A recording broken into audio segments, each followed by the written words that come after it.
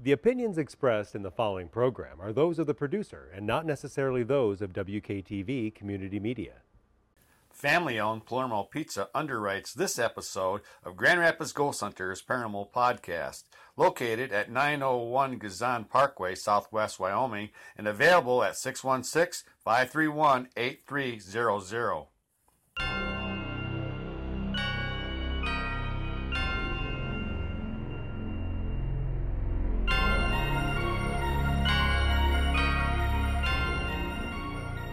Two roads diverged in a yellow wood, and sorry I could not travel both and be one traveler. Long I stood and looked down one as far as I could, to where it bent to the undergrowth. The bright yellow leaves of the birch evoke a sense of transience as one season moves to the next, laying down its yellow carpet. And the maples' newly fallen flares of red and orange left no hint of the giant Bigfoot print. Both roads that morning equally lay in leaves. No step had trotted black, so I kept the first for another day. Yet knowing how way leads to way, I doubted if I should ever come back. But just then, I smelled something foul as I heard an odd howl. I shall be telling this with a sigh, somewhere ages and ages hence. Two roads diverged in a wood, and I took the one less traveled by, and that has made all the difference. Brought to you by WKTV, I'm Wayne Thomas. Welcome to another Grand Rapids Ghost Hunters Paranormal Podcast. As always, we ask that you please keep an open mind about things that you might not easily believe as we explore the mysterious. Let's start out with meeting my co-host, longtime paranormal investigator, Brandon Jose. Hello, everybody. And then we're having a guest co-host setting in for Kim Colleen. She's been on the show many times, Chatan Noir. Hi, guys. Our featured guest is Linda Pomranky. Hello. Linda, this has been anticipated, long anticipated. We want to hear about, what you're doing in the Bigfoot field. If people haven't caught on, this is the Bigfoot show tonight. So yeah, you can see on your poster there behind you. Tell us about what you're up to with your group and what you're doing in the Bigfoot. Okay. Well, I started a new group about 2 months ago, and an investigative group, and we're trying to get out in the field to investigate reports. We're taking reports, sighting reports, and researching, doing that kind of thing. It's a new group. There's a couple people in my group that I know for a while. One of them I've known all my life. She actually is my cousin Lori. Her and her fiance Bill are in my group. And we have a young guy from the Flint area. He's a politician, very busy guy. He joined my group, and we have a guy from Southeast Michigan. His name is Jeff Treadway. He's in my group. And right now we're just waiting to get back out in the field because the weather at night here is still so cold in Michigan. So we're having some of us are having some trouble getting out at night in this kind of weather. Recently, we had a sighting report in central Michigan, and we followed up on that. It actually happened like within a week after I got this group together. A woman contacted me, and she had a roadside crossing in her headlights. she saw when crossing the road. And after talking with her, we went over there and investigated the scene of the crossing, and we found a set of tracks. And then later on that night,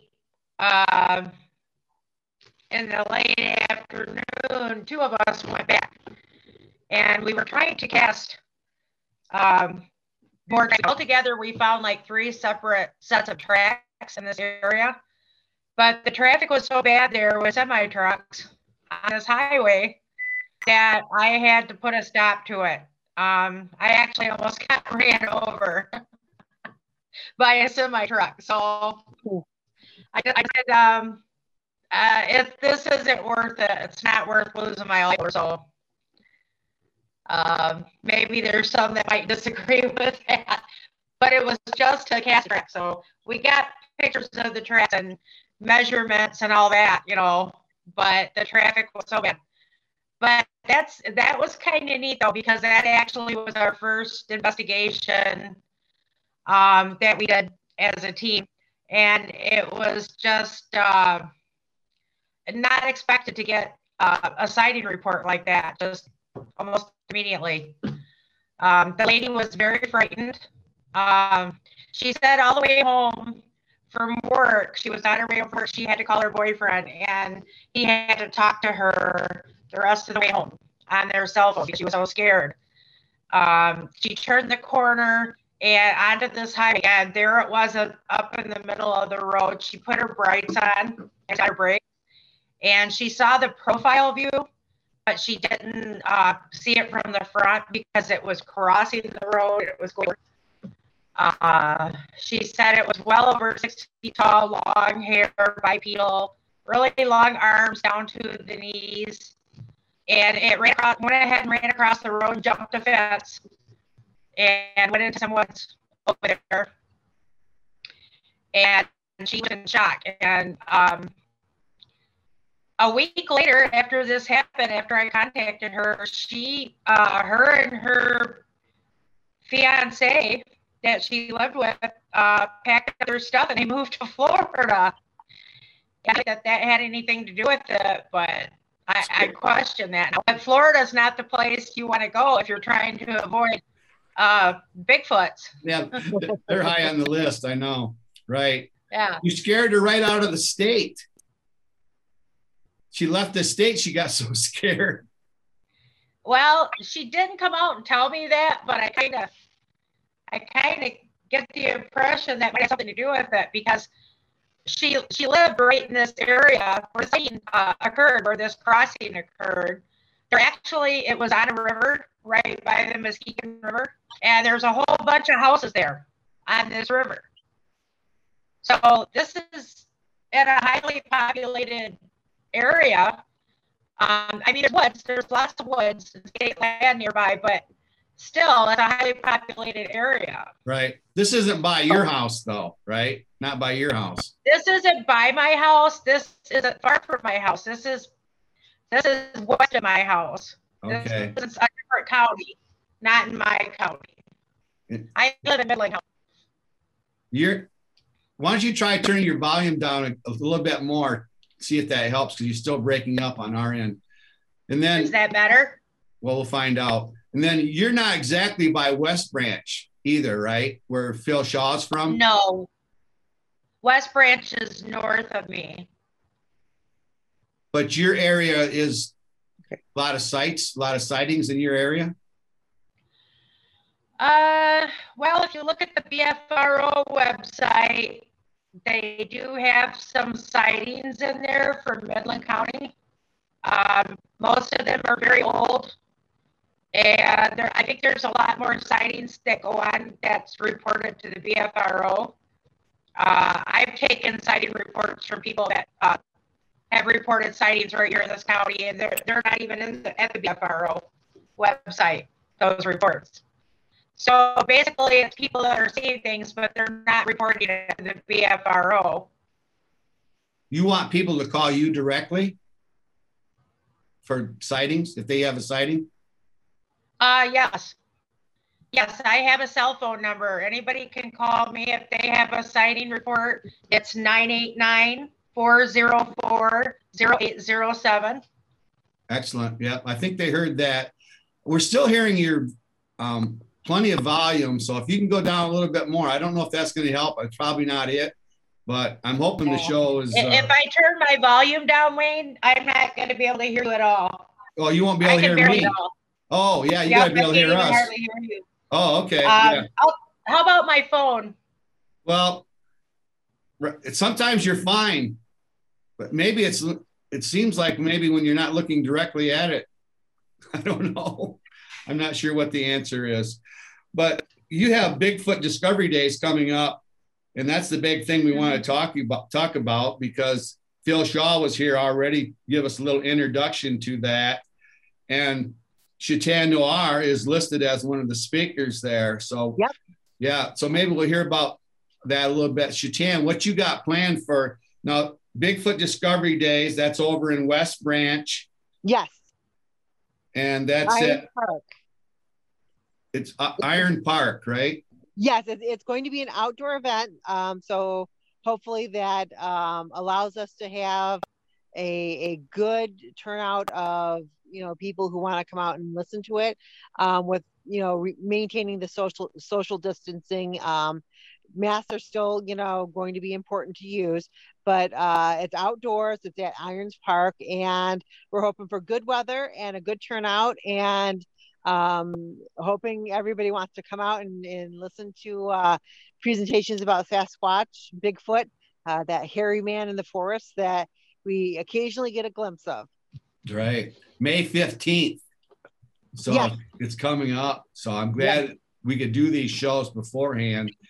And now it just so happens that our friends from Grass Paranormal are putting their paranormal summit on. Yes. Unfortunately, they picked the same weekend. So I will be at the Bigfoot Discovery Days. Last year I did the SS City of Milwaukee exploration that and ghost hunt that they had. I think they did it in June last year. Maybe it was May. I for some reason I remember it as June, but it could have been May. I did that last year. I think it was May, and then COVID pushed it back. Yeah. I think they did it in June. It was originally scheduled in May, I think. Yeah. So it's a really cool ship to check out, but this year things kind of got changed around. So I'm doing Bigfoot Discovery Days there in West Branch, and so hopefully they'll find some good ghost activity there. But I'm hoping for good Bigfoot activity in West Branch. Right. Now, Brandon, you're going to Ludington to the Grass Paranormal Summit. Are you going? Yeah, I'm going to be going to that one. So okay, a little report on that, maybe. So there's some competition. Yeah, some competition right there that weekend, unfortunately. Now, Linda, you're the MC for the for the town hall meeting. Yes. Okay. And then your speakers, Chetan, what do you plan on talking about then at the Discovery Days? So the subject that I'm speaking on is I've written a recent article on it that will be in Squatch Digest magazine, but it has to deal with how well the Bigfoots can camouflage, and people scoff at this idea that the Bigfoots camouflage themselves to blend in with the woods around them, but there's many species that do this naturally, and I'm bringing with me the facts and information about it to show people the different ways that natural occurring species do this on a daily basis to either be ambush predators or be less likely to be a prey item, and applying it to what we know with how the Bigfoots interact with humans, and also how it can apply to other cryptid creatures that we get accounts of. So really it's going to be quite interesting, showing the different pictures and examples of how animals can just very easily blend into their surroundings. Deer, snakes, reptiles, birds. Yeah, owls. Owls are a good example. Yep. Do you think Bigfoot changes his colors to blend in with the environment? I think the Bigfoots have adapted their coats to live in the surroundings that they prefer. So your darker brown, black Bigfoots, they like forested areas because they blend in better with the tree trunks. The gray, slate, silvery, colored Bigfoots, they blend in better with rock formations. So they would probably do better in the mountains. Wheaten colored ones, the reddish colored guys, they like cornfields and wheat fields, and they tend to, like the Ohio grassman, they tend to blend in with those, those type of surroundings. So it's about adapting to their environment and, really, finding an area where they can be the best predators that they can. Right. If they're in that area long enough, they're going to blend in. Survival of the fittest. So they're the ones that are going to be surviving. So that trait's going to carry on. Linda, let's talk about some of the other speakers that are going to be at the Discovery Days. Okay, can you hear me? How's that? Yeah, it's the same. Okay. I apologize. I don't know what's going on. I still think it's Zoom. Oh, yeah. I didn't type yesterday. Yeah, we do. We have Janice as a speaker. Janice is supposed to be here. And she's bringing William Henry with her. Janice is going to speak. That's the 50 years of Bigfoot. And trying to think of the other speaker. Oh, Ron Moorhead. Ron Moorhead is going to be there. Now, Ron Moorhead, he's an author. He's got a couple books out, apparently, on Bigfoot. Are you read up on him, Shatan? Yes. I know about his research and what he's accomplished with the Bigfoot investigations and research. Some of the vocalizations, I believe, he highlights.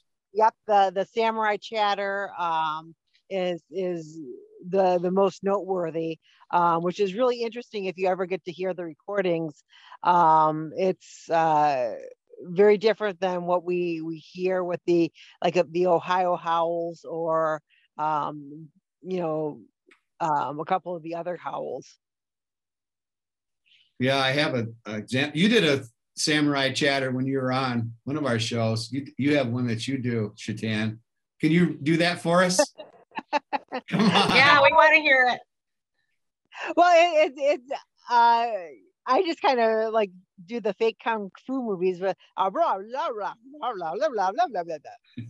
kind of what they, it sounds like. It sounds like a jabbering, yeah. I've heard that. Linda, do you have a whoop or a Bigfoot call that you do when you're out hunting? Yeah, we do different whoops. Do you want me to do one now? Yeah, I'm gonna. If you got one, yeah, we want to hear it. Oh, this is awfully loud. Okay. Okay, I'll we'll try see what not to happens. be so loud with it. No, be loud. We've got loud whoops and we've got baby whoops. Woo!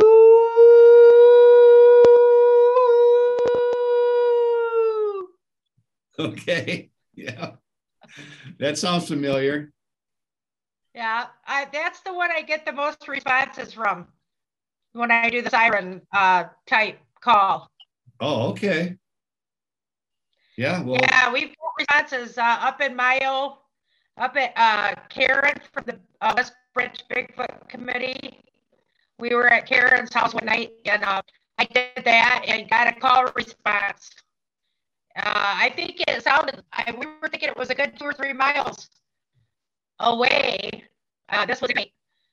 And Phil and them were actually out about a mile away out on a power line when it happened.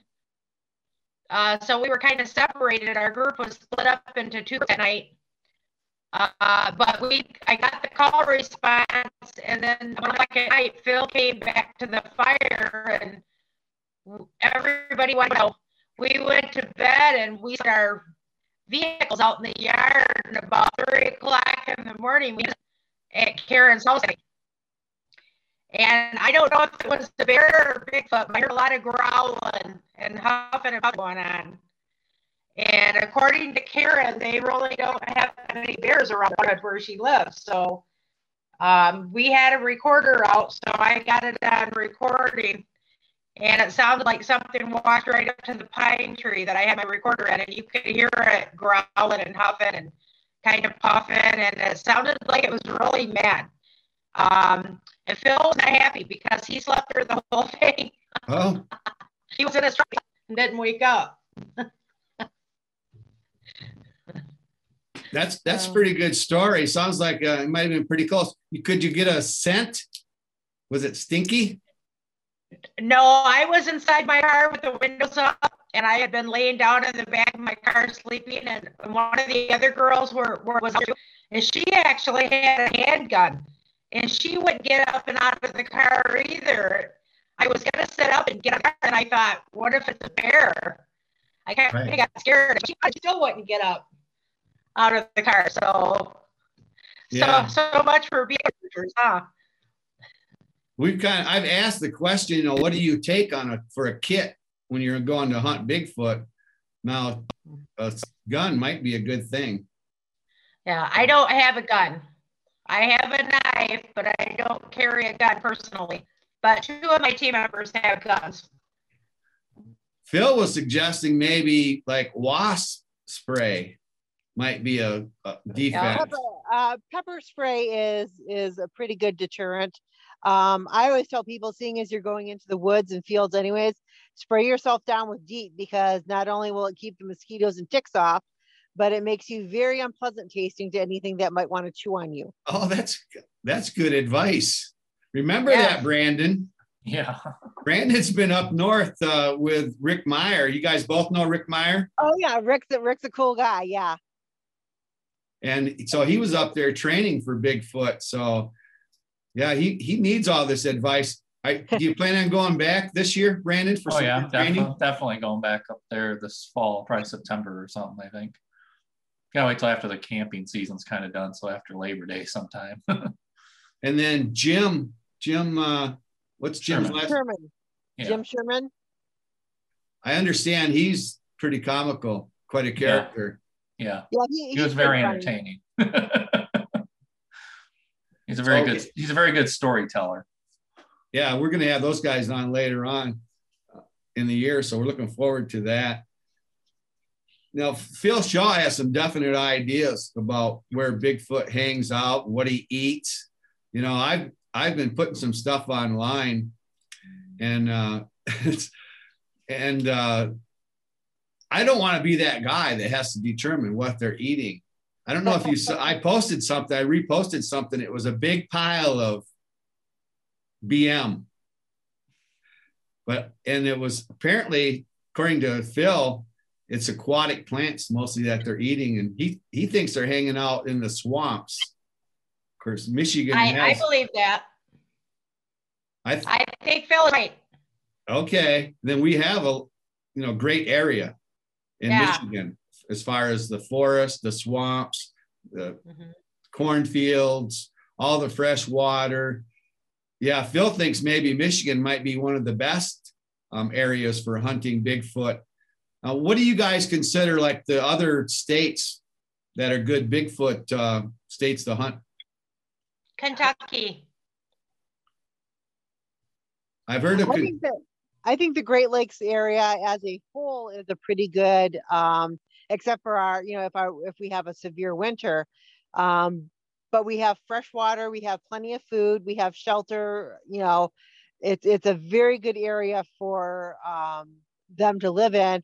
And Michigan, Pennsylvania, Ohio, Indiana, Illinois, Wisconsin, Minnesota, those are all really good areas for farming, for orchards and corn crops.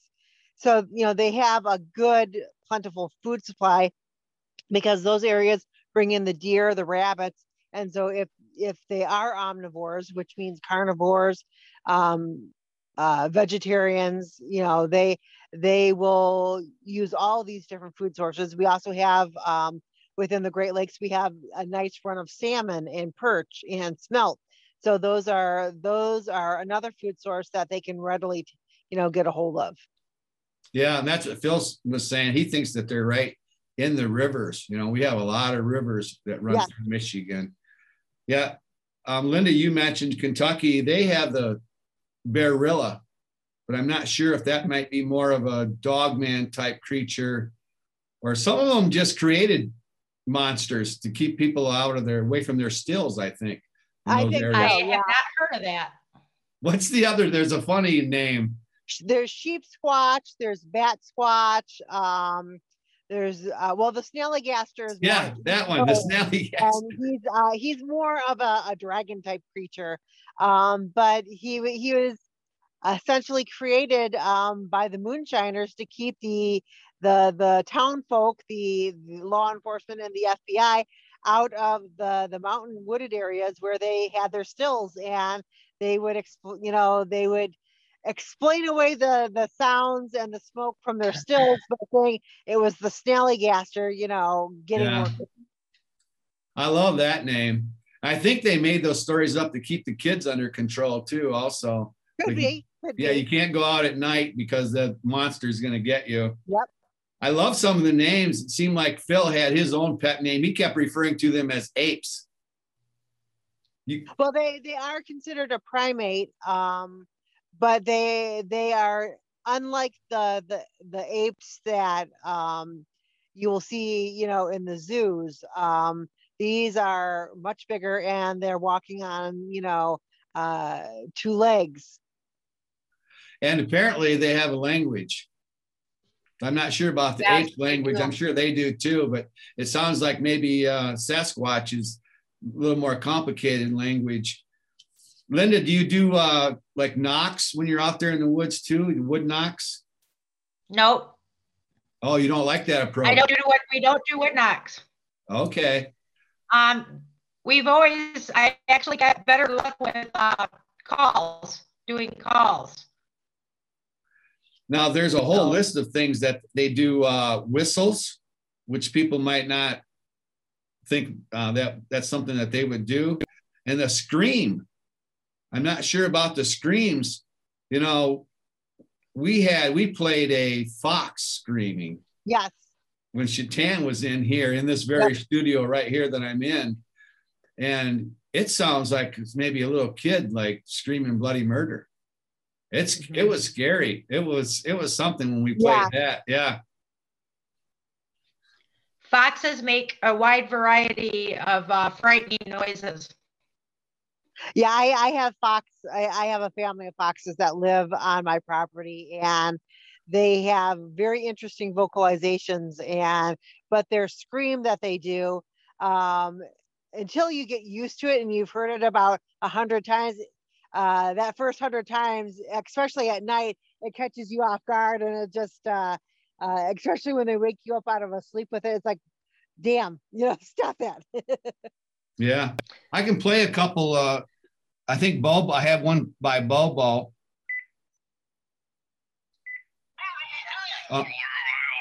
That's a samurai chatter. Samurai chatter by Bobo right there, right? I'm gonna play that one again. It sounded a lot like yours, Shatan, I thought. Yeah.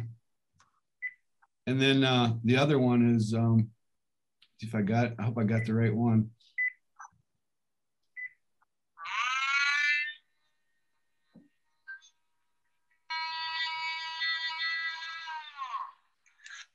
Yeah, that's the Ohio howl. Okay. And then that sounded like Bobo. Yeah, that's Bobo, right? The second one is a female that's in a competition.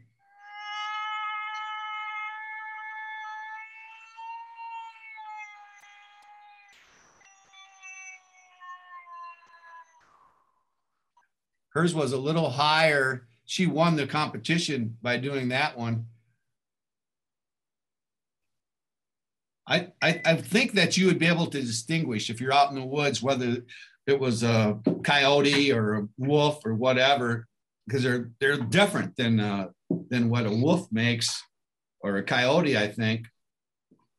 But there are other things that's what we said that can confuse. These screams that the fox do are very scary and loud, and I could see where that could be confused with it. But there's a definite language out there, and they appear to be intelligent, is what I'm hearing from the Bigfoot people. Very inquisitive, but yet shy at the same time. They'll look in your windows, but yet you can't get too close to them. They're very elusive. Yes. How many encounters do you think you've had, Linda? Oh, for Bigfoot? Yeah. Gosh, I never thought about that. I know for sure I've seen one. That was like a Class A sighting when I was younger. Other than that, I not any face-to-face encounters, but I've had them close enough to me to where they went up to our campsite, screamed at us. Oh, right. At twilight, that kind of thing. And then recently, I've got one on an IR at a cabin. It was hiding in the grass, and you could see the head, and you can see the eyes. The eyes and everything in the head and the IR. But you can't see the body because it's down in this really tall grass that surrounded the perimeter of this cabin that we were in. And I'm pretty sure that's what it is. I mean, I can't say for sure. It definitely wasn't a person. Well, this was like, it's pitch black out there. There's no people around. There was 2 girls at this cabin, me and another team member. And I had been doing calls. So we asked for it. We were trying to call something in. And that was the one night. And the other night we got a pack of, I don't know what they were. At first I thought they were coyote because I know there's coyote there. But the thing howled, and then 5 seconds later, a whole pack of these things started howling, and they were right by the camp, and they all packed up, and the whole pack took off, and it sounded like coyotes with strep throat or something. They didn't sound normal. Okay. And when we heard this, we looked at each other and we're thinking, is that a pack of dogmen? Or something. We don't know. We've never heard coyotes that sounded like this. It was very strange. So that did make us a little leery about running water. That night after that, we kind of stayed up by the cabin. So Phil's going to be talking about shelters. Apparently, he's come across quite a few. He has pictures of them. Have you come across shelters when you're out hunting Bigfoot? I think maybe 2 or 3. There's one that we found at this cabin about 50 yards out. My co-team member seems to think that it was probably used for a nursery, maybe at one time. There was the shelter, and then there was a big asterisk right next to it. You could see a big asterisk formation, and I don't know if you know what the asterisk is, but they take the branches and they weave them. Okay. And they're like weaving, and they form a big asterisk. Yeah. Okay. I've heard of the weaving the branches, right? Yeah. Shatan, you've been to other states hunting Bigfoot, have you also? Yeah, I do quite a bit of traveling, and not just Bigfoot, but Dogman, lake monsters. So I'm always looking. Have you come across structures?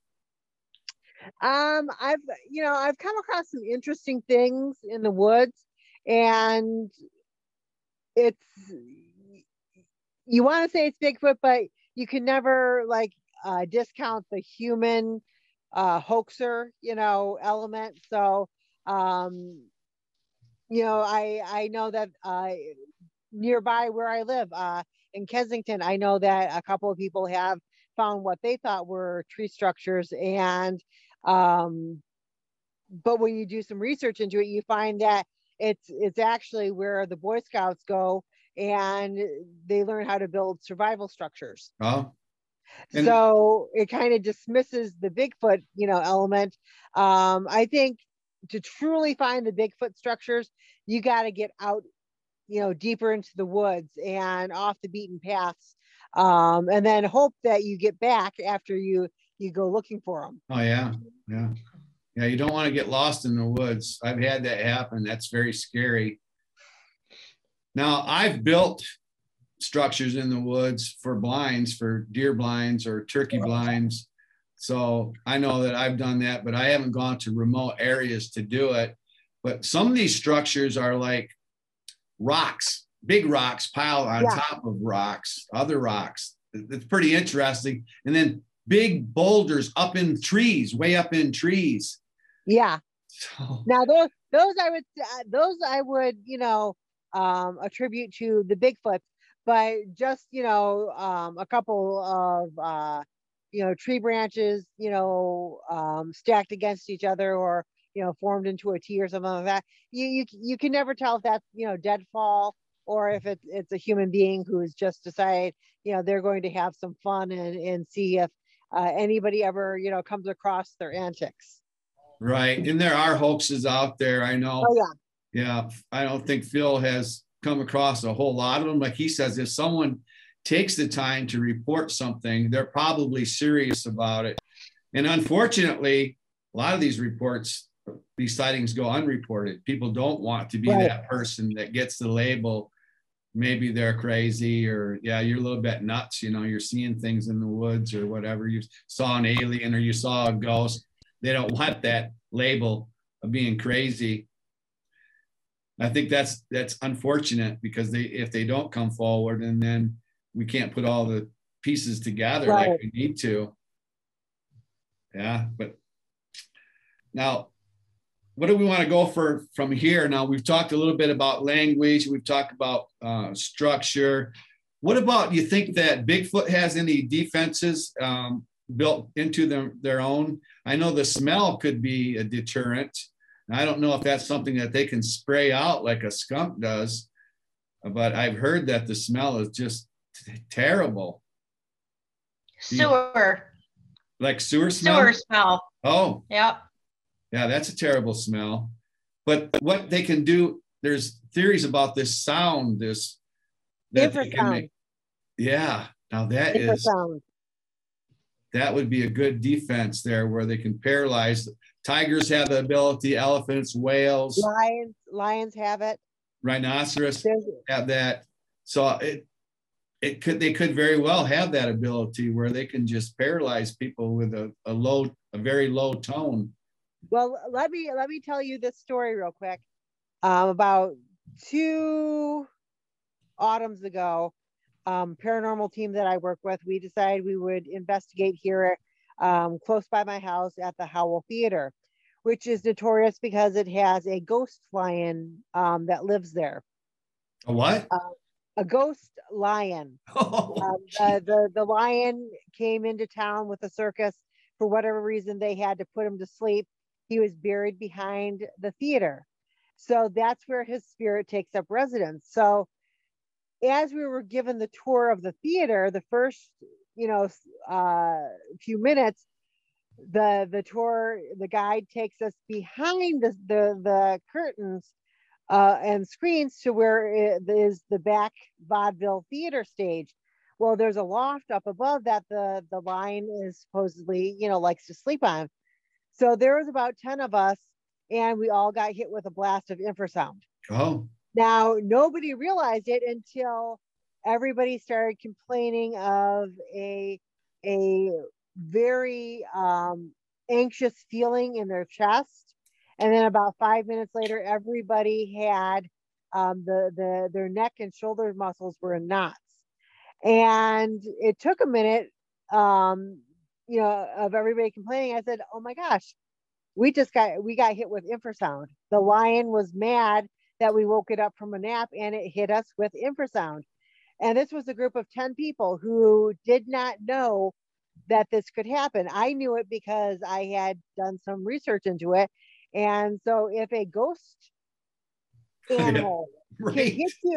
can hit you with a wave that actually causes physical pain and discomfort in 10 different people, imagine what a Bigfoot can do, a flesh and blood creature that is about twice the size of a human, with more, substance to them. Imagine the kind of sound that they can produce and hit people with. Right. I brought up with Phil that they use sound to melt my nerves in my back for pain.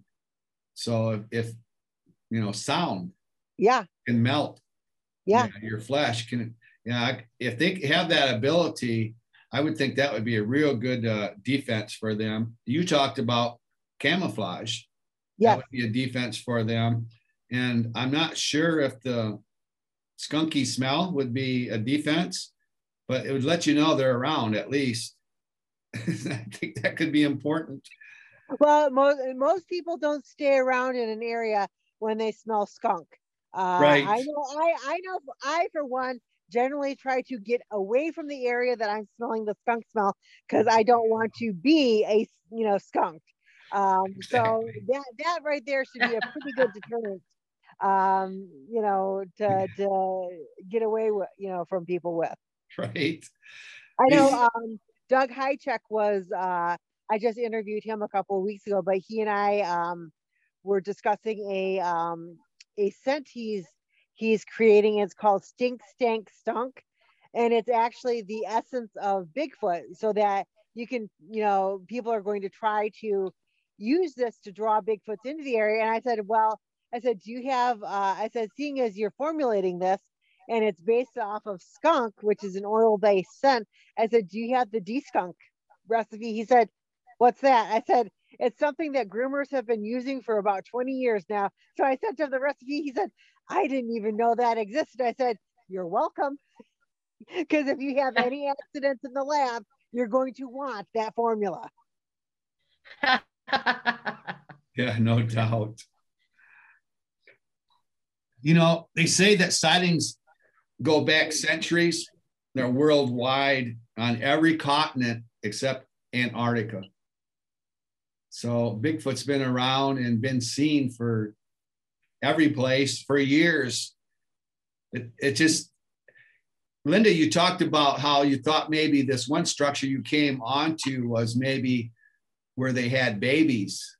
That's what I'm saying. They need a place to have babies, because first time we talked with Phil, he's going, I don't think they need structure too much because, they're hairy and they don't need a whole lot of cover. But I think babies need cover. They need a nest somewhere. Yeah.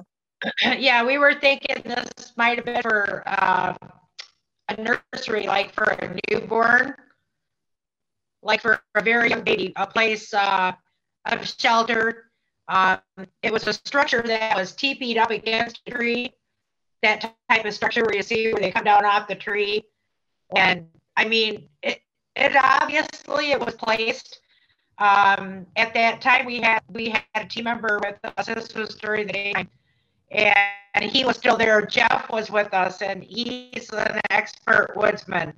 And he even said that everything looked placed. The asterisk, everything looked placed. None of this was deadfall. Most of this stuff you find in town is deadfall. And yeah, if it's in a highly populated area where there's a lot of people, you question, whether kids dead and people placed it there. But when you're out in the woods where these things are, and the area that we were in, we already know that the Bigfoots are there because we've already had experiences there in this area. So we know there's guy lives there. This was the first time to be at that cabin, though, for us. And we actually were only probably a mile from a different area that we have been researching for the last couple of years. So we know there's a clan in the area. And that's why I was trying to see if I could call this clan over. I believe that after they see you every year, they see you for a couple of weeks, think they can remember you. You know, Right. I believe they remember my vehicle, my car, because they've been up around my car in the summertime. I think they remember things. I think they're just as intelligent as humans, and Right. they have the capabilities just like humans do. Yeah. I think that's That's why my own belief, hypothesis. I think that's why they're not ending up in traps, is because they're smarter than that. But what would be a good bait if you want to attract a Bigfoot? What's the best way to attract a Bigfoot? What's your good bait? Women and children? It's not advisable. I would never use kids. Yeah. I would have children, but I think they're attracted to women. That when women are out, researchers are out by themselves, it seems like we get more activity than we do when the guys are with us. Okay. Chatan, what do you think's good Bigfoot bait? Oh, well, I'm asking Chatan what she thinks is good Bigfoot bait. I would think food items that they only get once or twice a year are probably pretty popular, especially if you put some thought into the migratory paths of following the food crops around the state as they become available. So if you know that they are particularly fond of different types of fruit, putting those available when they're out of season, that could possibly get their attention. But I think using different primate calls would probably be also a way of getting some attention from them. There's so many different calls. You can just go to a zoo with a recorder and walk around the different primate enclosures, and you'll pick up different sounds, different noises that they make, and then just using those to see what kind of response you get. Yeah, I think you're right about that. The food, hunting deer and bear, I've hunted that, and sometimes they allow baiting, sometimes they don't. But it seems like with Bigfoot, there aren't really any restrictions as far as what you can do. I'm interested. Linda's from Oklahoma. That's where they just came up with this bill to have a Bigfoot season and sell licenses to hunt Bigfoot. Now, I was pretty upset about that when I first read it, and then I read into it more, and it's to trap Bigfoot, not to kill Bigfoot. Because I think it's not to kill. Right. They need stuff to protect Bigfoot and other cryptids, not have people out there ready to shoot them. There should not be a reward if you shoot something like that. It should be a big fine. Oh. Right. And if anybody's injured, they cannot collect the reward either.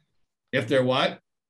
If there are any injuries in the capture of the Bigfoot, then they cannot collect the reward. So no people can be injured, or the Bigfoot can't be injured, but supposedly no people can be injured in this expedition also, or you cannot collect the reward money. Okay, so you being from your home state, Oklahoma, you've read into this then. Yeah. You checked it out. Well, cool. Oh, the guy that came up with this bill, I mean, he put a target on himself. Target. There's a lot of people that they are really upset with this guy. Oh yeah. I was upset. And they're not happy. Yeah, I was upset about it. Yeah, and something that we talked about is like Phil talked about. He found some hair or some scat. Now, what do we do with it? Do we have the funds to actually take this somewhere and get it tested? And I wondered, is there a fund for Bigfoot for something like that? And I read up on it a little bit. One guy made a living, $80,000 to $100,000 a year hunting Bigfoot. And he had an arrangement with one of the universities that they could take evidence there and then they would examine the evidence for them. But is there a fund out there, a general fund that you guys are putting money into so you can get things tested? No, no Not fun. that I'm aware of. I don't think so. But a lot of people think that it's inexpensive to do this DNA testing, eDNA testing, and it's really not. If you have a network behind you that wants evidence to showcase on TV or these streaming services, yeah, the sky is the limit for how many samples you can have processed and identified. But really, when you're in the field and you're a field researcher, you really have to know what you're looking at in order to save yourself, time and misery of, oh, hey, that's a dog here, that's canine, or That big pile of poo is not what you think it is. right. I'm hoping that there is a fund, that there will be one in the future, so people that can get their evidence checked out, whether it's nationally or locally, whatever. But we need to move on with the show. If you get into the final parts of the show, get into shout outs. Our last guest here was Marie Cisneros with Paranormal Muskegon. Yep, our friend now. And she was interesting. You never know what Marie's going to talk about, because I mean, she does the whole paranormal and Bigfoot too. I said, you need to do Bigfoot. She goes, she wasn't sure of any sightings in the Muskegon area, but there have been some Bigfoot sightings in the Muskegon area, I know. So shout out to her. And then Mama Mary Bassett with Cryptic Frequencies. We tried to Zoom over to the UK with Paranormal Path, Jacqueline Dixon, and we tried to do it with Zoom with Todd Clements, but we're not getting that out. So I don't know if anyone's ever going to see that show. I'm not sure. And then I had someone send me a book. We love promoting authors. First of all, here's a couple books you might recognize. Mothman by none other than Chatan Noir. And this one is the Lake Monsters and Creatures of the Great Lakes, also authored by Chatan Noir. We like to feature these two books when you're on. I know you have other books out there, but those are the two that we like to feature. But someone sent me this book, The Feminine Macabre. Yep, I have people who asked me to contribute. I just didn't have the time because I to write something for it. Yeah, I oh, that's too bad. Have the time to get a piece in there, just because I write so much for the magazines that I write for. I just didn't have time to get anything in there for it. That's too bad, because this is all female authors. This whole book, female authors, and it's all different subjects. So I'm several chapters into it already, but the person that sent it to me, she's got a chapter in here on a V. It's some kind of a spirit box. I don't know if Brandon's familiar with this type of spirit box or not. It's a VR ghost box, they call it. And so that's what her chapter is about. So I love this book. Like I say, I'm several chapters into it already. Then upcoming and ongoing. Now, of course, the big thing is the Bigfoot Discovery Days, May 15th. Yep. Now that's the big thing, that Chatan's going to be there.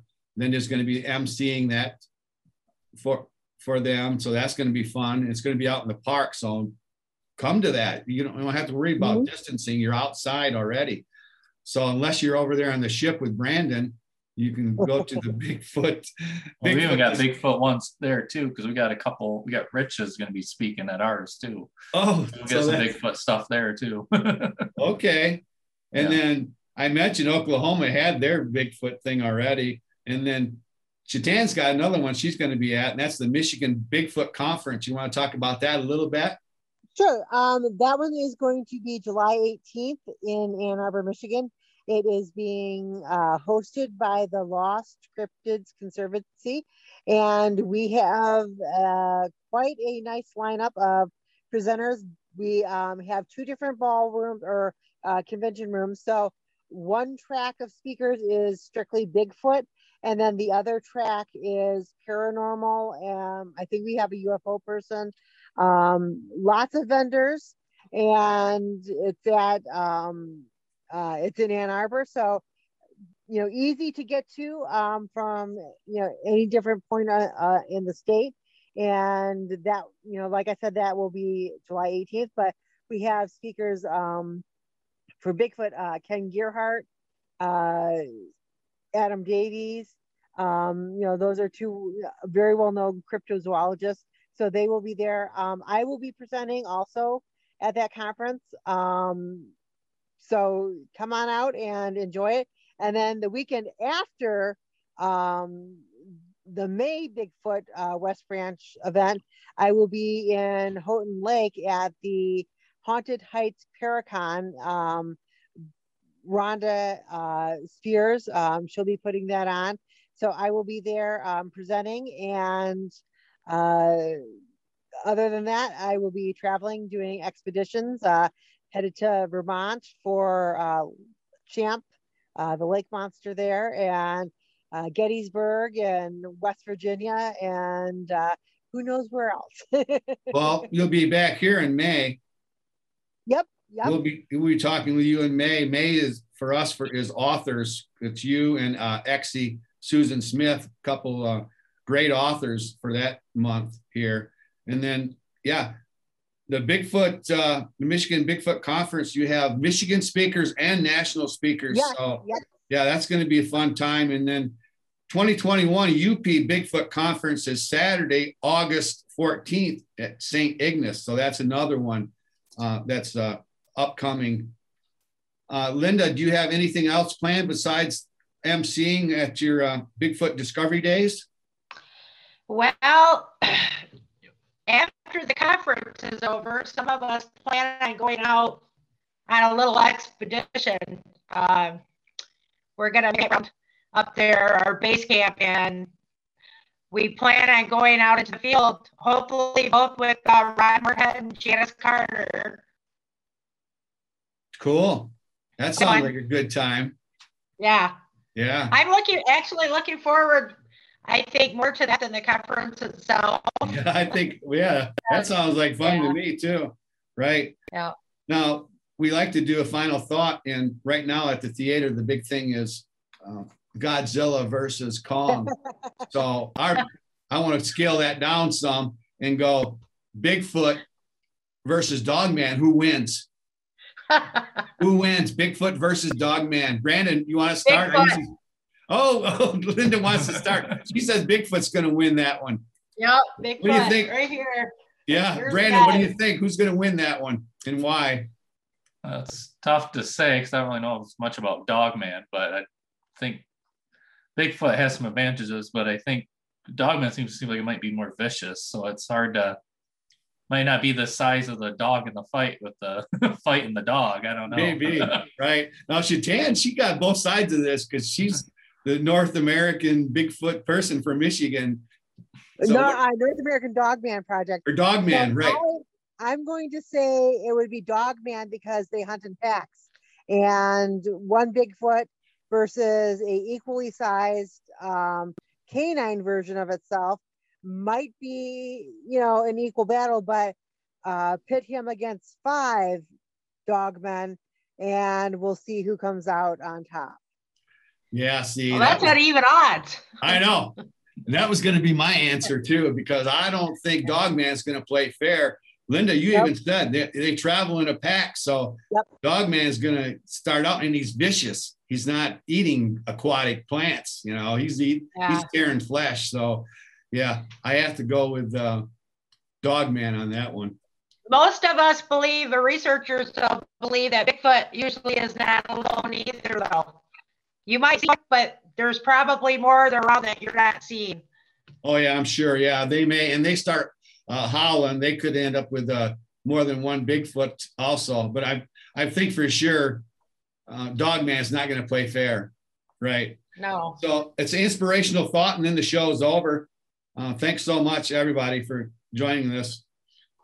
The inspirational thought comes from Ralph Waldo Emerson, and Emerson said, "Do not go where the path may lead.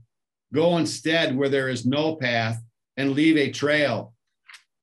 You women have been blazing a trail, and I appreciate it. I appreciate your effort. Keep it up. Keep up the good work. Brandon, he's a trailblazer. He's been doing the ghost hunting, turned into a paranormal investigator now for a decade. So nothing but trailblazers here on the screen. I appreciate that. Thanks so much, everybody. Bye. Peace You're welcome. out. Thank you.